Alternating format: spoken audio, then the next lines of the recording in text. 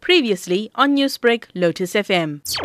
Hassan was a little boy that time. I met him almost every morning. His grin covered his face. And then I brought some top athletes from KZN, from Natal, from Durban, to run. And he said he was inspired by those athletes. Of course, some of them were South African champions by then.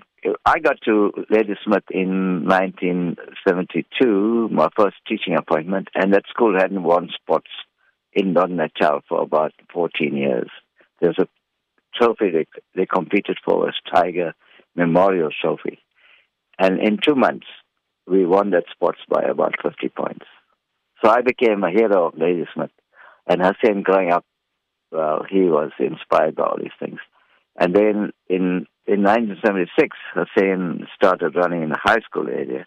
And why he is a legend is because he was the only schoolboy to win under 14, under 15, under 16, under 17, and under 19, 100 meters at South African level.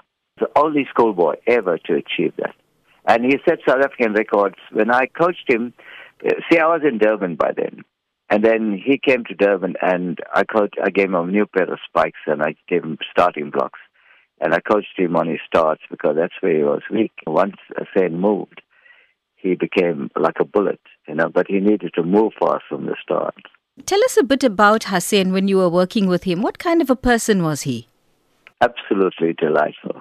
His grin from covered his whole face, and he was a very humble boy, like you'd expect from a boy from Ladysmith, He was very, very humble, always willing to learn, and then, more importantly, he took victory in his stride. He never showed off or anything like that.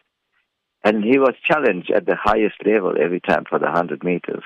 Western Province could not believe that there was a boy like Hassan Motala. And it's just that he never got the chance to take part in the Olympics because of apartheid. Yes, because, you see, those days, you could compete against a white, but then you'd be a traitor. And Hassan could easily have done that, and I'm sure he had other coaches, who helped him to implement my program. Newsbreak, Lotus FM, powered by SABC News.